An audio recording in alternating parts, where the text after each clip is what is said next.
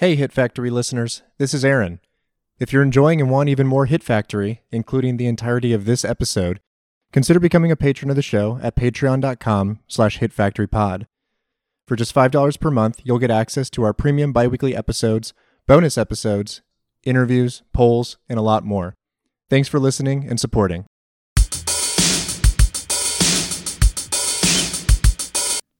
There's the part when Ron Livingston's character invites Jennifer Aniston to lunch.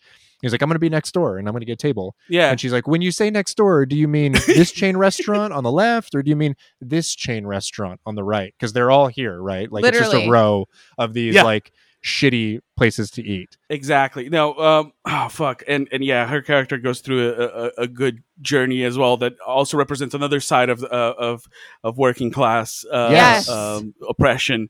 Yes. Which is, the service industry and hospitality industry of like, you must deliver happiness. You must seem like you are enjoying yourself doing this. Right. We're buying your soul here. Like, it's not enough that you do the job. Part of the job is that you pretend to like it. Right. And the reason that it is imperative that these people pretend to like it is because we, as consumers, don't want to be reminded of the violence of the system, right? Yeah, we don't want to. Yeah, we don't want to understand the alienation, the exploitation. We don't want to know about how I got this shitty sandwich in front of me. I don't want to think about that. I want you to erase that from my experience. And the way to do that when you're standing right in front of the servant that is giving you your shit is to make them pretend to like it. Yeah. I mean, there's an even more nefarious element of this too. As someone who was career service industry who has recently transitioned into the drudgery of the corporate lifestyle, there is another element of this that is even like the way that capital dictates how much effusiveness one must have in their work, which is that the lunchtime and the dinner time is the brief reprieve for white collar workers from their drudgery. Yes. So they have to feel good. And if you are not making them feel good, they're just being reminded of the fact that this is also a workplace. Yes. And then they are mad. Yes. And that is the cycle where it's like it is the hour release where they get to eat and shit and maybe have like a beer and forget that every part of their life is dull and meaningless. That refusal to accept that like the places of reprieve for white collar or what we would now call sort of like more knowledge economy workers, that refusal to admit that those places of reprieve for that population of people, it goes back to the thing we're talking about, which is like they do not want to acknowledge that this is work. They don't want to acknowledge that the system is propped up by these people's work.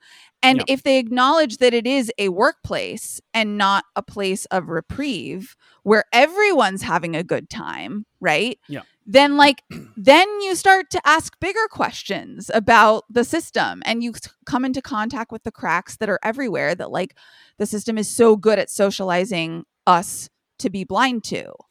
Yeah. And it's also trying to commoditize something of like, these are very much chain restaurants. They're very much corporate entities, but they want to steal, like they want to skin like a mom and pop shop and just wear it their face, right? Yes. That's the whole thing. Part of it is like, pretend you enjoy this. Pretend you're not just a minimum wage worker. Pretend this is like your family business, Yes. They're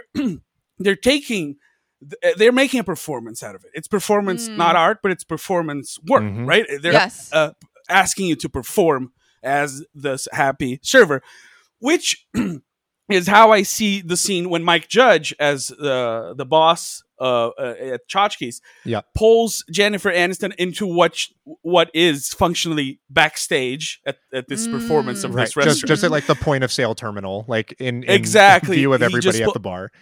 And he lets her know that this is a very complex performance, which I think, Zizek and philosophers would have a field day with this scene, which is you must wear at least 15 pieces of flair.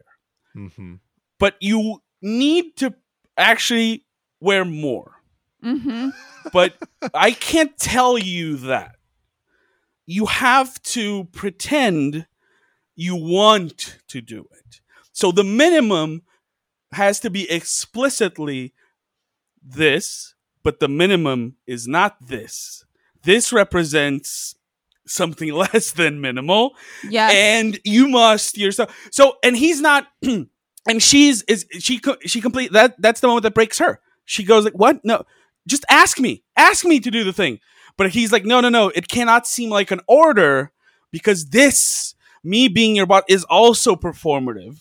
Yes. So this has to work. So it's like, you know, the weird fucking social contract that is being unpacked there is, oh fuck, it's so good. It's so and again, good. It all really, really in fantastic. TGI Fridays like uniforms. All in a TGI so Fridays good. Uniform with a fucking banana clip in her head. I was like, this is the best fucking thing ever.